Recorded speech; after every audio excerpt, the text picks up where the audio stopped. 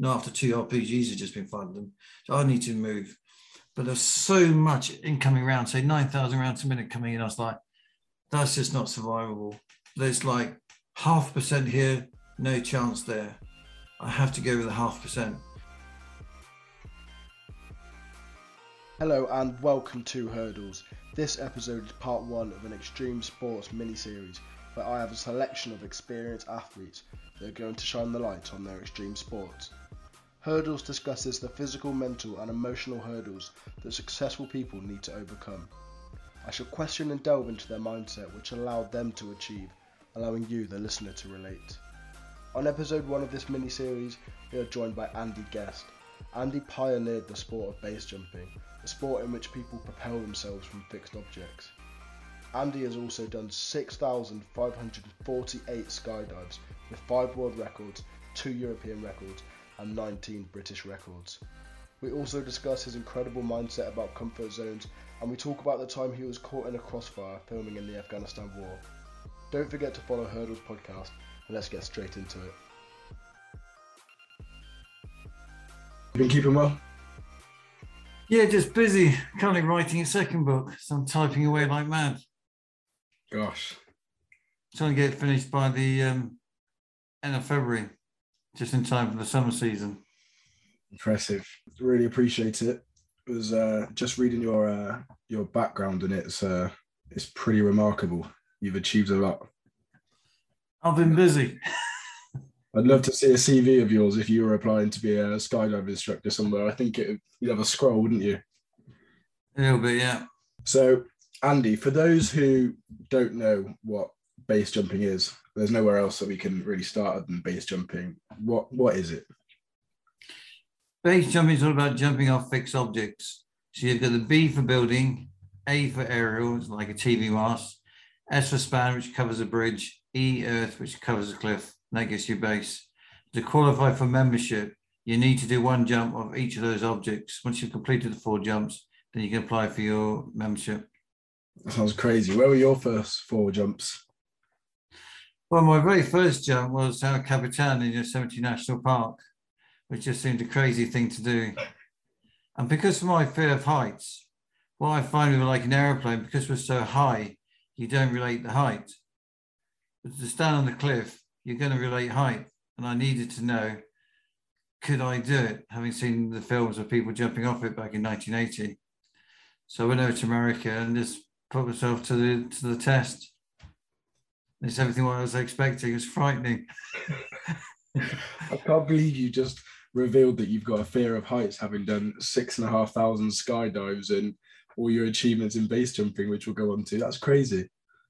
It does seem crazy. And the base jumping was definitely mentally challenging. And at that time, the word base didn't exist. It was just skydivers jumping off a cliff. And it wasn't until 1981, which is something like 6 months later, that a friend of mine received this letter from Carol Bonish, who was the founder of base. And he just mentioned in the letter they created this thing called base. And it's definitely mentally challenging in the early days. And that's where I started to learn this thing about mind games. Yeah, definitely. That when you're stood on top of that cliff in Yosemite doing your first jump, what was going through your head? Why did you want to do that to yourself? Well, the first thought in my head was, what a stupid idea for coming over in the first place. But, when you stood there and you've got other people around you, and I was like, I really can't walk away. No one I've got witnesses, And you just go to the mind game, okay, once I'm over the edge, I'm committed. Then it's just a question of sorting it. And there's plenty of fight. We're doing a 10-second delay. 5 seconds is going to be involved with what we call tracking. You alter your body position and you can start moving horizontal across the ground to get your distance away from the cliff face. So I just thought it's just a question of committing, And 5 seconds, you don't actually move because you haven't got enough speed. Really? So though I adopted the position, nothing was happening. I was like, this is not good. This is not good. Then as soon as I hit 5 seconds, it just felt like something kicked me out the rear end. I just felt myself accelerating forwards. So you organised the first ever British base jump. As you said, you wanted to do some pioneering yourself, and 3 other people joined you. I mean, it is just as extreme as it gets. I mean, I'm doing extreme sports for this mini project. Do you think there's a sport more extreme than base jumping? No, it's definitely up there. It is considered one of some extreme sports, and there are high risks.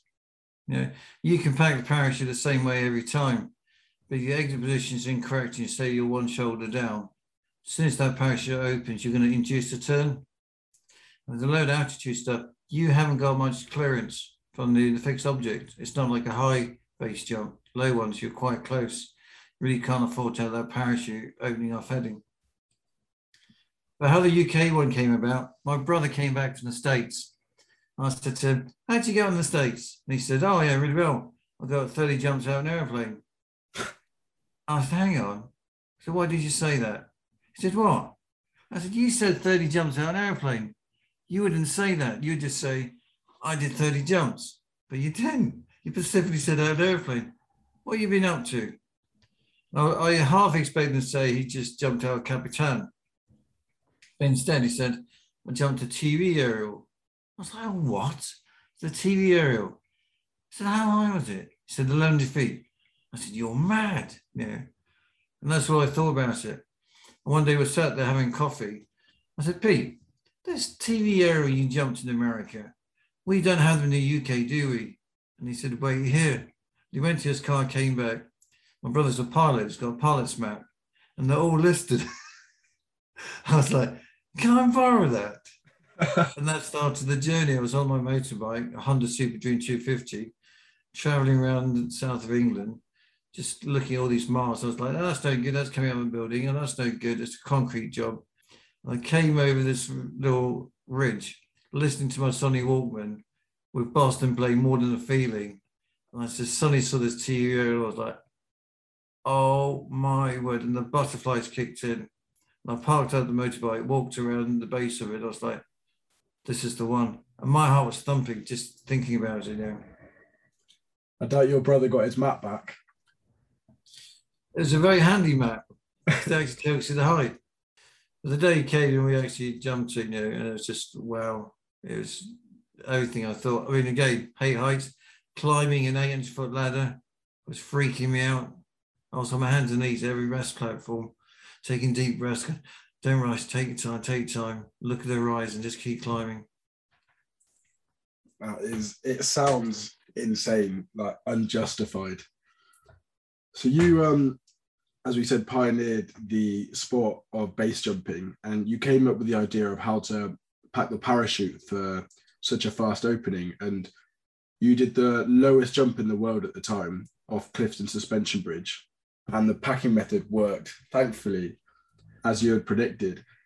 But being the pioneer of all of these crazy events, you must have had some what ifs in your head before. How did you feel before each of these events, knowing that it hadn't been done before? That's a good question. And the answer to that is definitely. And if you look at the packing method, how that came about, Frank had done our Capitan, so we had the letter E. We've just done the aerial, so we had the letter of A. So we knew we had 2 more jumps to do to get this membership to the base association. And we thought, we've got nothing in the UK that's high. We're going to have to fly back to America to do the building, to do the bridge. And then one day someone came out to me and said, Andy, when you do this canopy stacking, my background on the skydiving side being the Royal Marines, we used to do canopy stacking, where you link up the parachutes. And the question he had was, when you have a hard dock, you grab hold of the parachute and the whole thing collapses. And the guy shouts out, let me go. When you let him go, how far does he fall? I went, oh, no more than 30 feet. I've got to go. And I went straight up to Frank and said, I've just cracked altitude base jumping. So what are you on about? So when we packed the parachute, we got the square material, what we call a slider, and that's to slow the opening down. So we don't want a slow opening. We want a fast opening. So leave it down. So we hit the Clifton with the idea being we're over a river. Worst possible case, most of that parachute should be inflated by the time we hit the river. Should be survivable. But again, should be, it's not, will be. And so we hit the Clifton, and exactly as I predicted, 30 foot underneath the bridge were fully inflated. So we just knew we've cracked it. 3 weeks later, we went up to London. We hit a building at 330 foot. And the building was like, again, standing on the edge of an object, looking over the side. I was like, man, this is so crazy. I've done one test jump off this bridge. Was I just lucky? Or is that going to be a consistent thing? And it's like, well, this is what separates the pioneers, the people that kind of follow, have to take that step. Yeah, I couldn't just agree took a deep breath and leapt. Yeah, because once you've committed to a certain extent, you just have to fully go for it, don't you? You do. And so if you go back to the Clifton, before I'd done the Clifton, I had other skydivers. I was showing them the packing method, and I was like, tell me why this wouldn't work. So I was asking other people's opinions. Perhaps they might think of something that I hadn't, which I hadn't thought of. But no one could give me a reason why that parachute shouldn't open. What you tend to learn is you get voices in your head. It's like an Irish Parliament. You got half the voices saying, go for it. This is what makes you the person. You got the other half side, don't be so stupid. Look at the risk factor, walk away. And you find yourself evaluating everything again. Does the packing method work? Have I done this? Have I done that? I've done my safety checks. What can go wrong? Eventually you feel, I've answered all the questions. There's nothing there that's saying that it won't work. So I'm not gambling. By all accounts, the odds are in my favor. And you find you go through a phase where what we call the moment. All the voices stop in your head. Complete calmness comes over to you, and you just turn and say, I'm ready, I'm off. And then you go. And that's what you've got to kind of wait for, is that moment where everything calms down in your head and your thought process is clear. What if the moment never comes? I've had that. You turn around 180 and you walk away and say, today's not the day. Really? When did you have to do that? I did that on the cliff because I borrowed some kit, and this, again, skydiving kit, this kit was so rough looking. I was looking at it, that is the most untidy thing I've ever seen. And the parachute wasn't mine. So I was like, how's it going to open? It's going to open in the stall. So instead of going forwards, it might go backwards, which I can't afford to have on the cliff. And the first time around, I was like, no. And again, on that day, my brother did the first ever British cliff jump. So I used all my adrenaline watching my brother jump this cliff, because the very first one to do it in the UK. By the time it was my turn, I had nothing left for myself. I stood there for like 15 minutes. And my other brother said, you don't have to go, it's too right out there. I turned around and walked away. And as soon as I walked away, I was thinking, oh, that's not right. You bottled it, 2 weeks later, after coming back off the oil rigs, I went straight down there, set the whole thing up, and jumped off. Wow. And that secured me British-based one, European-based one. Yeah. And it was a race for that, because we got to stage other people, because the new packing method started in the UK. So it's no longer the 4 of us. There's about 9 of us. We all got to the stage. Most people just needed the cliff to secure that membership. So it's a great story. I mean, you think of it now and you think that is still so far-fetched and so extreme and such a niche. But then when there was 4 of you and then 9 of you with equipment that wasn't even specifically made for that sport, do you think there is something different about you and others that do extreme sports to try these things, or do you think it's just the way you act? I think it comes down to people mentally, in the sense, in stressful environments, some people shut down. The thought process is stopped. They're just frozen. Other people are able to think through it. So they're in a stressful environment.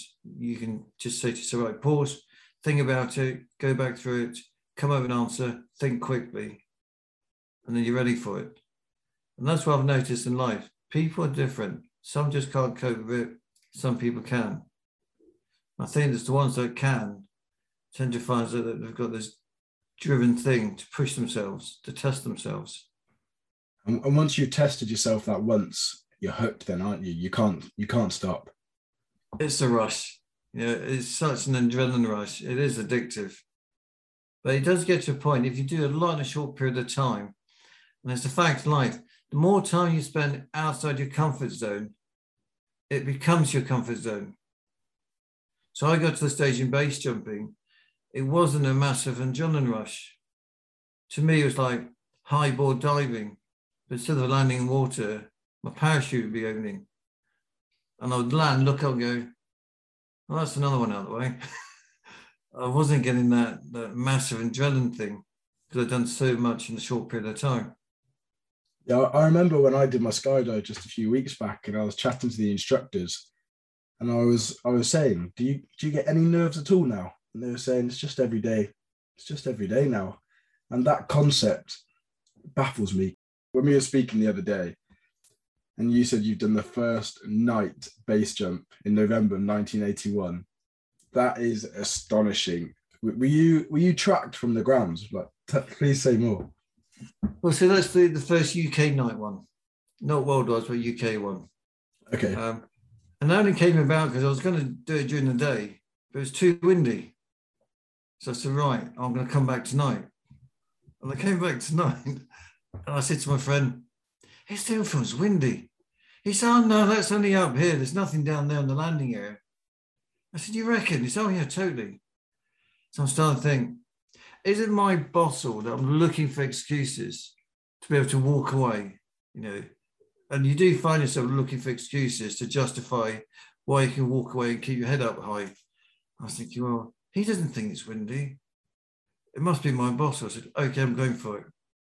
As soon as I leapt off, the parachute opened, he was lying, it was windy. Oh, no. And I overshot the landing area in pitch blackness. And all I had was the person on the ground with a torch to light up the ground. So I lost them. And I ended up landing in the River Avon, doing breaststroke in the water in freezing cold water.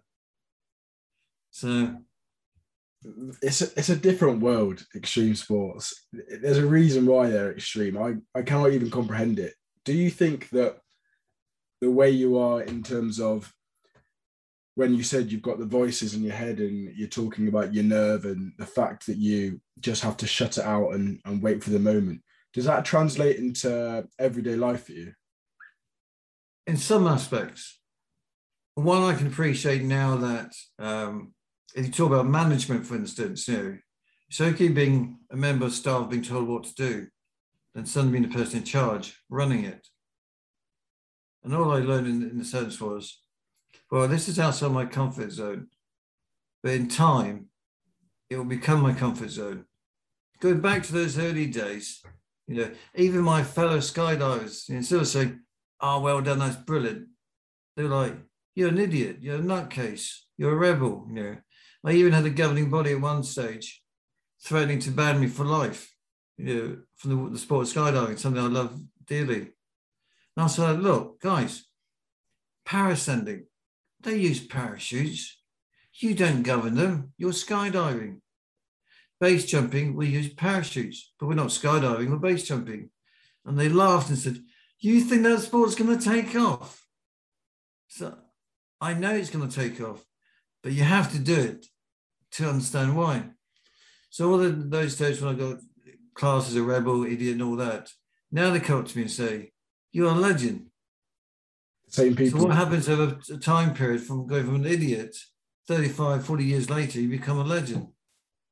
Was that the biggest hurdle then in making base jumping, the fact that people thought you were an idiot and you were ridiculed? Was that the biggest hurdle in making it, or was it the equipment, the fact that it had never been done before? It's just the objects and the equipment. I wouldn't say it's people because I just totally ignored them. You know, just because they don't agree doesn't mean they're right. You know, for my side of the well, I've actually done it, so I can see both sides. You can only see one side because you've never done it. It's the same when I started the skydiving school. I had so many people say to me, and I'm really worried, you know, the skydiving school, it's not going to work. Great, you're creating a business, go for it. That's really supportive. Everyone just said, it won't work, mate, you know. And then like 6 years down the road when I got a successful skydiving school, they said, I said it would work. I was like, did you know? Well, that's changed the tune. You didn't 5 years ago. So you've just got to believe in yourself and go forwards. I know you can apply that to all aspects of life. Just got to believe in yourself. No, definitely. I think that's great advice and one that all people will give, especially in extreme sport. You've always got to learn from your lessons. You're constantly learning. It's like on a cliff. A cliff is normally 180 in the sense that if you have a parachute open in a certain direction, you're going to climb to the cliff. But if you look at a building, go for the corner, then you've got 270 clearance, not 180, 270. So you need to actually think about what you're doing and analysing it. When I look at a cliff, quite often you can say a good run-up will propel you further away from the cliff. But then I look at the terrain. Is it grass? Am I going to slip the wrong moment? So you're constantly analysing how you're going to tackle things. One of the biggest dangers in base jumping, it's not so much the jump, it's the landing area. So a lot of times you're jumping in very confined spaces. So your canopy control has to be superb. As soon as the parachute opens, you need to know how to tackle it. You can't go through sensory overload. It's the wrong time to go through sensory overload. Has that ever happened to you? No, I've never had sensory overload. I've had to think twice, think very fast at times. In a sense, one of the jumps I did off a cliff, borrowed parachute, the brake setting was deep. So the parachute, instead of opening and going forwards, it opened and went backwards. As soon as it opened, I was just reaching up for the toggles, and I just noticed the parachute, the cliff face, instead of going away from me, was actually coming towards me. So I quickly changed from going from the toggles to hitting the front riders, pulling it down. As soon as I got a bit of distance forward, letting it go quickly, fire the brakes, release the parachute, and so I got full speed. Call for quick reactions. And the biggest one I had was the night jump off a building in London.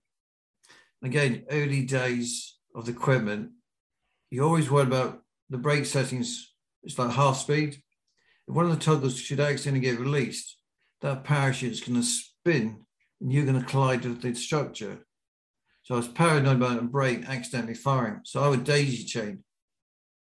So, when I 6 daisy chains, you go da-da-da-da-da, and it releases.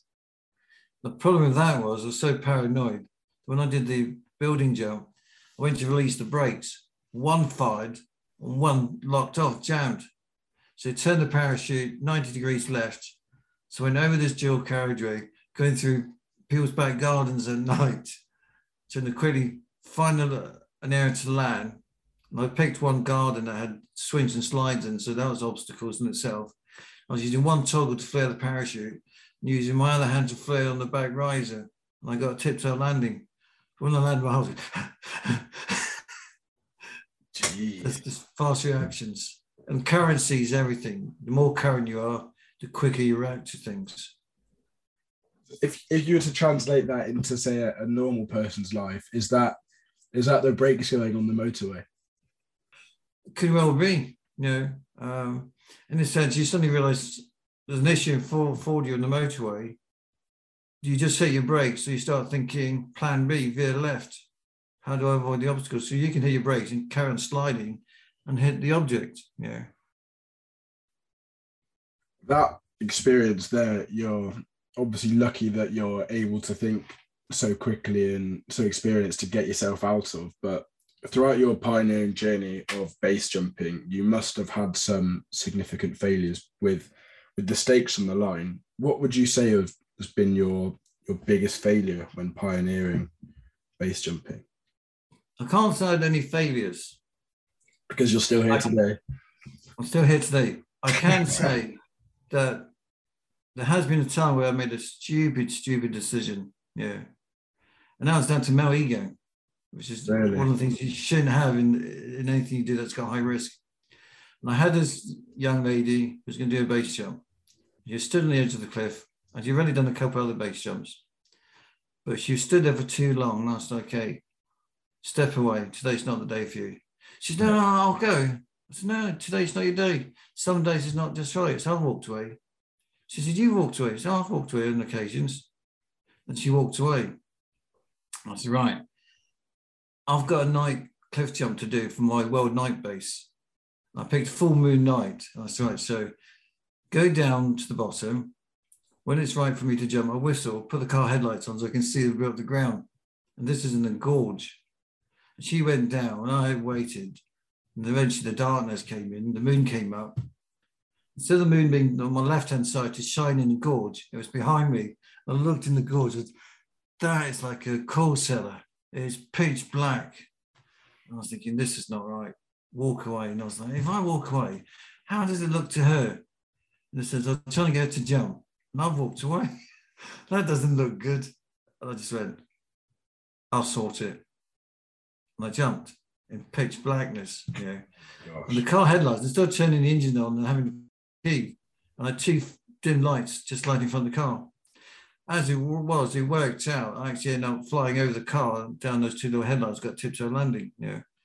For part of the canopy control, I was just in pitch blackness, going, turn now. That seems even blacker. That must be the cliff face. Turn even more.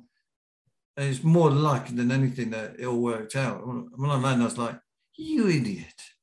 What the hell was that about? Male ego. Base jumping's not got a place for male ego. Oh, you know. And I prided myself that I made good judgments. Now it's a terrible judgment, you know. But again, I learned from it, you know. If that happened again, not to go down that road. That is the thing with extreme sports. There is no room for trial and error, because if you make a mistake in a rugby game, the other team might score. If you make a mistake in the football game, you might get sent off. But if you make a mistake in extreme sports, your life is on the line. And that's what I find the most remarkable about it all. And that's very true. And my friend Frank, who I mentioned earlier, he actually died on the base jump. Oh. He died off a building in London. And I was working in the oil rigs at the time, and I got the Sun newspaper, opened it, and it just had skydiver plummets to death as the headline. And I was looking at a picture of the building. I was like, I recognize that building. This is not a skydive. This is a base jump.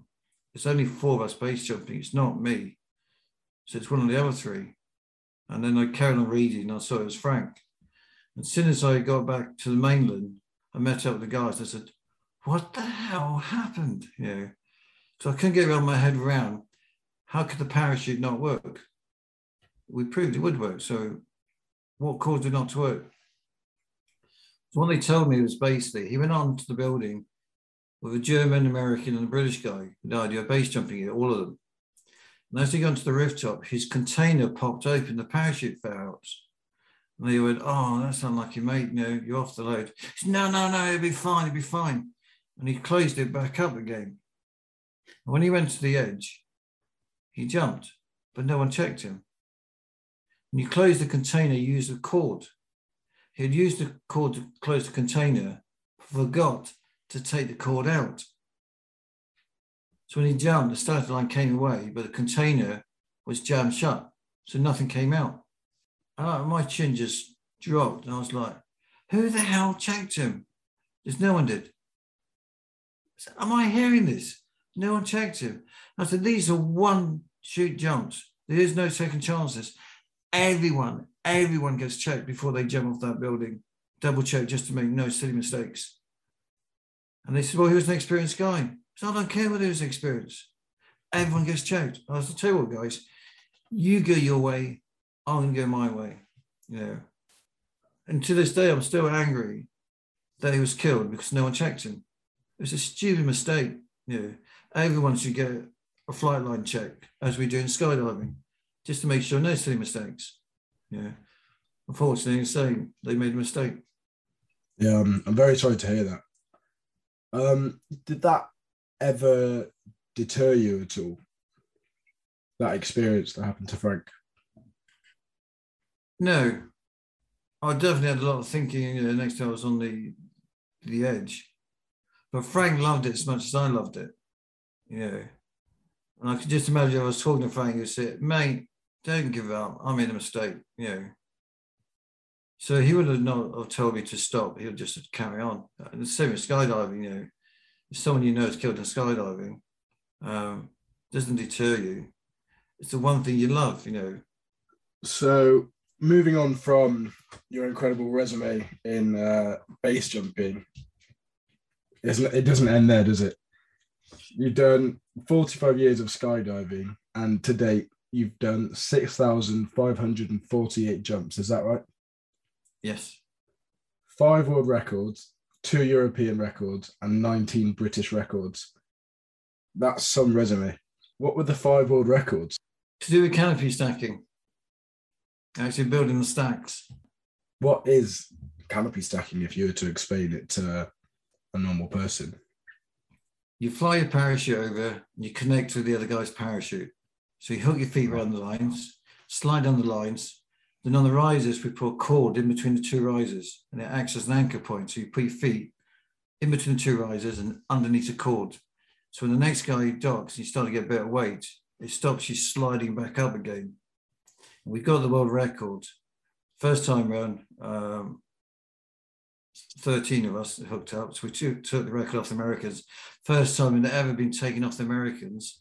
Then the Americans got it back again.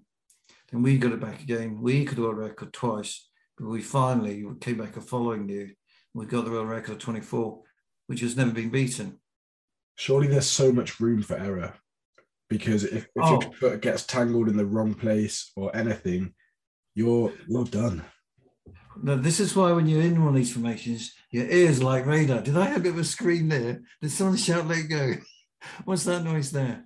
And you think on the diamond formation, if one of the top parachutes collapses, it's like when you build up your playing cards in the stack and it collapses, the whole lot comes down. That's what happens. So it's a question whether you can release. Sometimes you can't. Another parachute hit you and go over you, so you're entangled. So you need to try and sort yourself out, communicate with the other guy. So you're not going to leave anyone in the lurch. Then you release your parachute, go back into free fall, and then open your reserve. Yeah. And again, high risk situation. What you can't afford to do is go through sensory overload, start pulling handles in the wrong sequence or making the wrong decisions. You need to say, right, stop, think about this. It must be so satisfying being a pioneer of any sport. Just being the first person, you could say forever, you were the first person to achieve so many great things. I do feel fortunate that I had the opportunity, in the sense, if someone started base jumping now, it's all taken care of. You have schools to teach them how to do it, the do's and the don'ts. You have equipment specializing for the actual job. So it's all good stuff now. Would you say you're the most distinguished in base and skyjumping, the most distinguished person? No. In a sense, I get a lot of respect for the early base jumping, but there's guys out there now with 2,000 base jumps. You know, people nowadays are pushing things way, way extreme, far more extreme than I would consider. Are you in contact with those people? Because they couldn't do what they do today, or probably wouldn't be doing it now, had it not been for your innovation. That's one of the favorite comments I normally receive on Facebook. You know, it'll be a comment like, you know, thanks to you guys who pioneered it, it's enabled me to do the sport I love to do. And that makes it. I mean, that is kind of nice, you know, that they recognize what we did in the early days. Sorry, go on, carry on. I was just going to say, from my side, it's like someone takes up skydiving. I love the fact when someone takes up skydiving and enjoys my sport that gave me so much. I like the idea of someone base jumping who can experience and enjoy what I got out of it. And it does your character a world of good.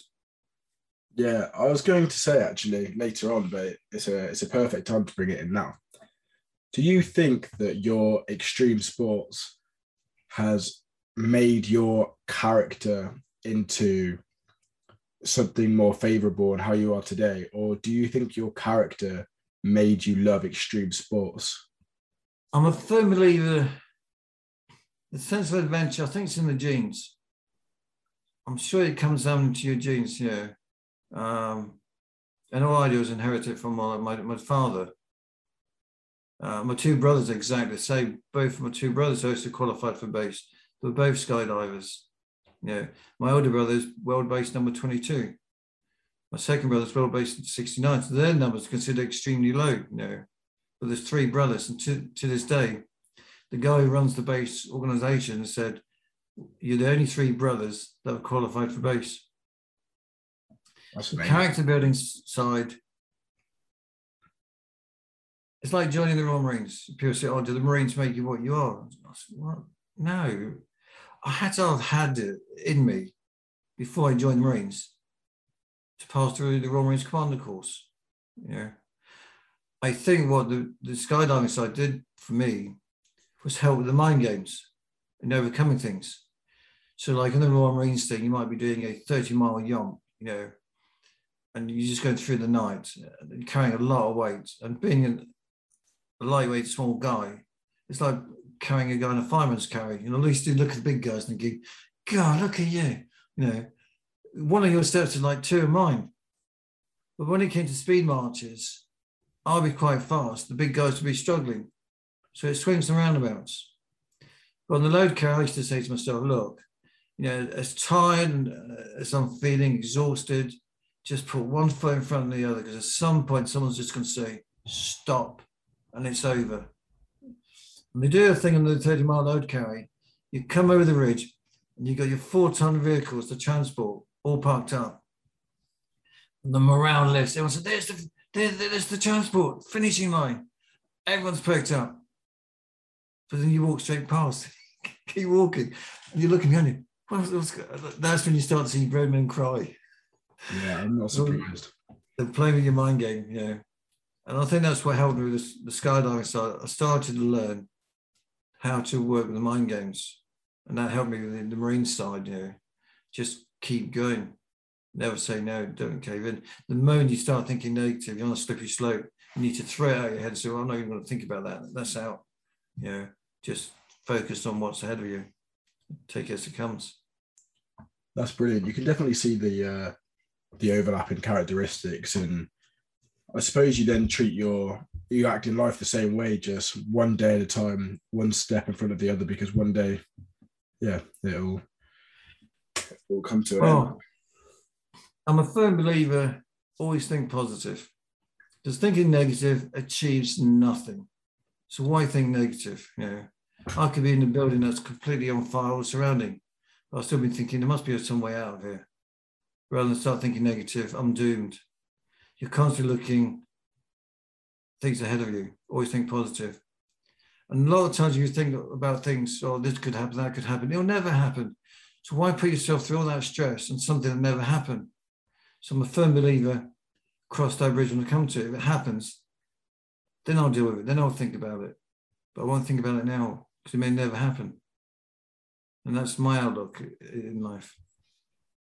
I think a lot of people can learn a lot of lessons from that, because having achieved what you've achieved, you've certainly backed up that mindset with what you've accomplished. One thing that when you sent me this email and we spoke before, I really, really wanted to ask about was your freelance camera work in Afghanistan. So you told me that you filmed in the war in Afghanistan in 1981 when the Russians were there. You said you were blown up, had to run through 3 armored vehicles, heavy machine guns firing 9,000 rounds a minute, and somehow came out unscratched, but only saved your life and are still here on this podcast because of the camera filming it. Well, the way that came about, my second brother, Ken, left the Marines and he wanted to get into camera work. But in those days, you needed an equity card to be able to do camera work. And it's almost like a closed shop environment. But what he discovered was the fact when it came to war zones, equity were quite happy for footage to be shown on TV because their own members didn't want to go to war zones. So he bought a one-way ticket, flew off to Pakistan, climbed over the mountains into Afghanistan, got the footage, came back, sold his footage to the TV networks, and he was planning to go back again. And I had left the Marines first time around. He said, I just thought, what an adventure, just listen to his stories, what an adventure. And he said, look, I'm going back again, but I need someone to carry some equipment. Do you want to come along? My mistake wasn't thinking the bigger picture. I just said, yeah, I'll come. Rather thinking the big picture. For some strange reason, I picked my brother with this big camera, huge lens, on the hill, filming the battle in the far distance, not realizing small camera, short lens, and he films from the front. So that was a bit of a shock. I should have asked more questions before I went. And on that particular day, we were just sleeping on a track out in the open. And there was a bit of a commotion going on. And my brother said, "Can you hear something?" I said, "I can hear vehicles." He said, "The only people who got vehicles around here are the Russians, you know." And all the Muslims were starting to run around. So we like grabbed all the gear. We were running down towards the where the noise was coming from. And we came around this building, literally came around this building,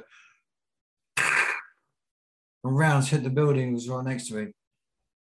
And you know, probably going back to my Marines training, the next thing I did was hit the deck, plant my face, phone in the ground. I was like, whoa, that was close. There's another guy in front of me, but everyone else had gone around the corner. We'd been left behind. And the guy in front of me just jumped up, ran around the corner, and I saw all the rounds impact the corner of the building. I was like, oh, you're lucky so-and-so. There was another burst, and what I noticed on the wall next to me, the rounds hitting the wall were getting lower. I suddenly realized they're using the wall for the fall of shot to come down on me. So if I stay, they're going to eventually come down and I'm going to get hit. I need to go. And as soon as that fireburst stopped, I just left. So I ran. Let's go around the corner. Just around to the corner. I was like, whoa, that was close. And I was like, where's everyone? And my brother appeared. He said, where you been? I was like, come on, I need this lens. Said, well, there's your lens. So we came racing forward and we got amongst these buildings. The Russians were coming down the road in the armored vehicles and just machine gunning the whole area, just putting firepower all the way down because again, the old people firing at them. We got behind the closest buildings and there's a guy called Khomeini who was the leader. He crawled out an open ground. I was like, mate, you are mad. No cover, open ground, you're dead. Makes no sense. My brother Ken said to me, is your camera rolling? I said, yeah, camera's rolling. And he looked at Khomeini, gave the thumbs up and just learned up an RPG. We watched his rocket go and it went up over the top of the armored vehicle. So he missed. I was like, how the heck do you miss on 200 meters? They're not taught to use the weapons. So he wasn't using the sights. He was just aiming in that direction. The Russian firepower went down. So interesting, thinking they're looking. So by now I'm hugging this embankment. And behind me, I didn't see this coming. A guy jumped over an RPG, fired another RPG, which went past me. That one missed, but the back blast kicked up the dust. And the Russians went there.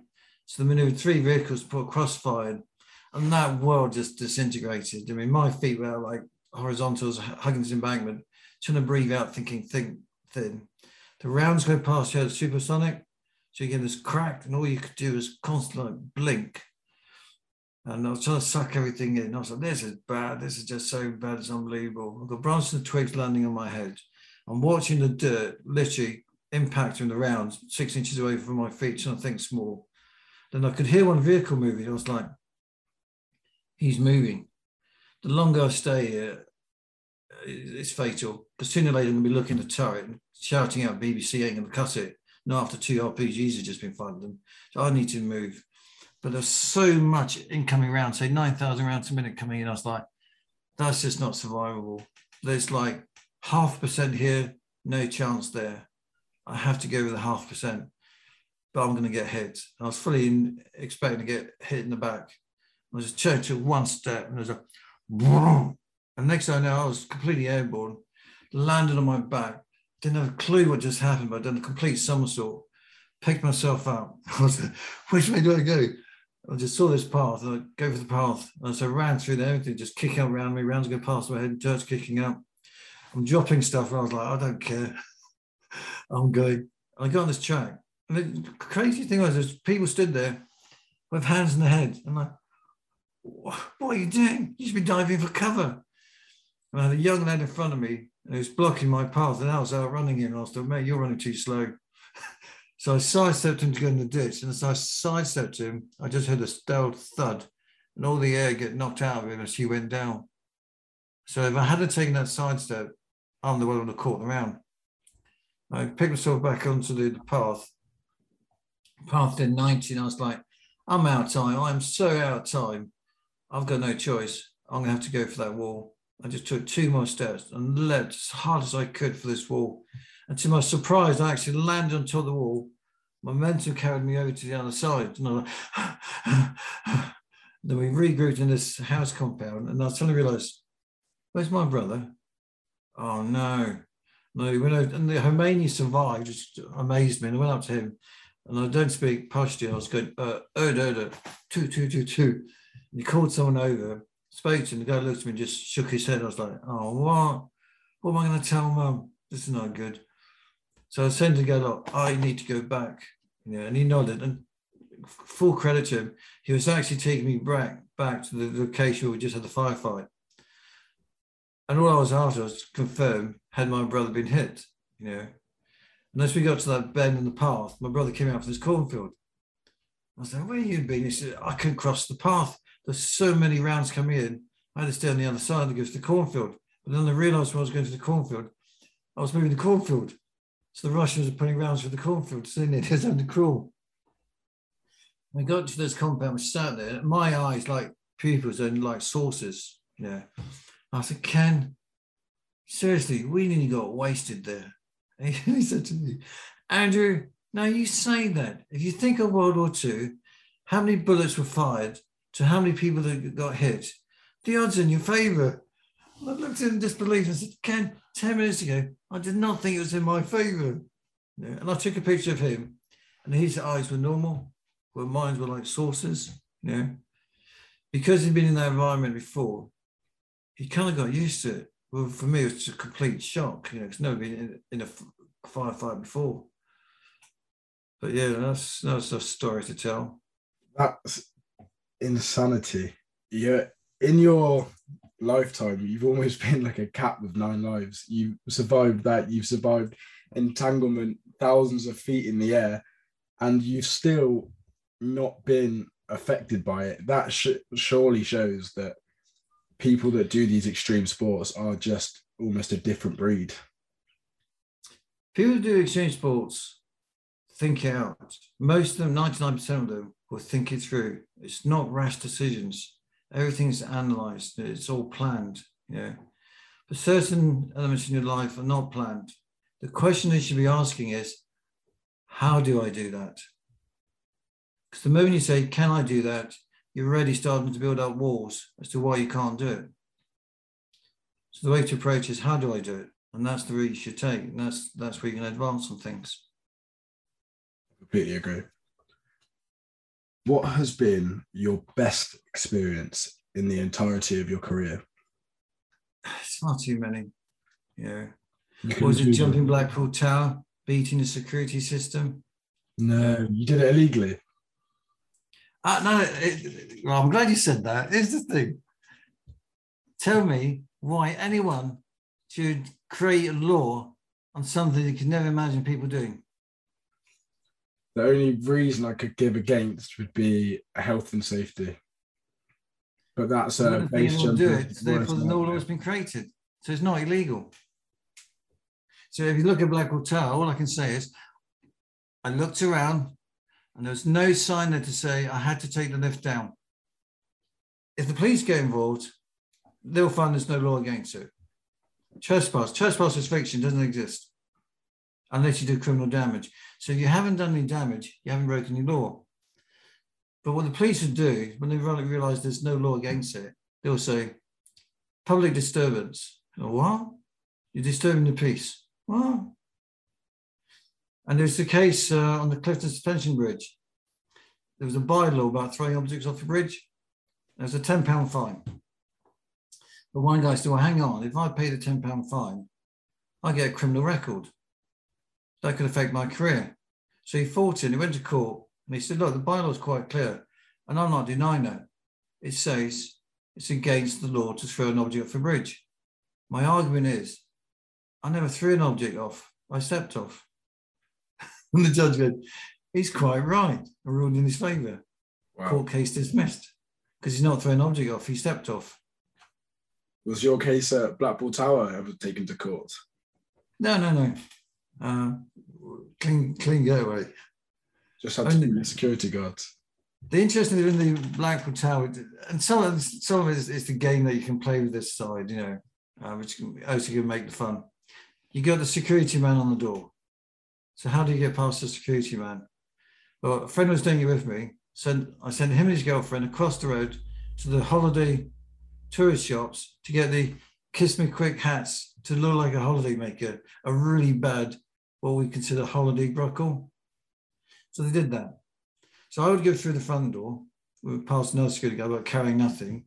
He was at the door, positioned himself next to the security man, and had his girlfriend say to him, "Oh, take me to the Blackpool Tower." He would say, "No." "Oh, I said, please take me." He said, "No, I'm not going to take you." And they had an argument in front of the security man, and then he stepped and said, "Don't be so miserable. Take your girlfriend to the top." He said, "I would do, I don't leave the bag anywhere. Take your bag with you." And in the bag was 2 parachutes. No, So we got that one in. Got to the top.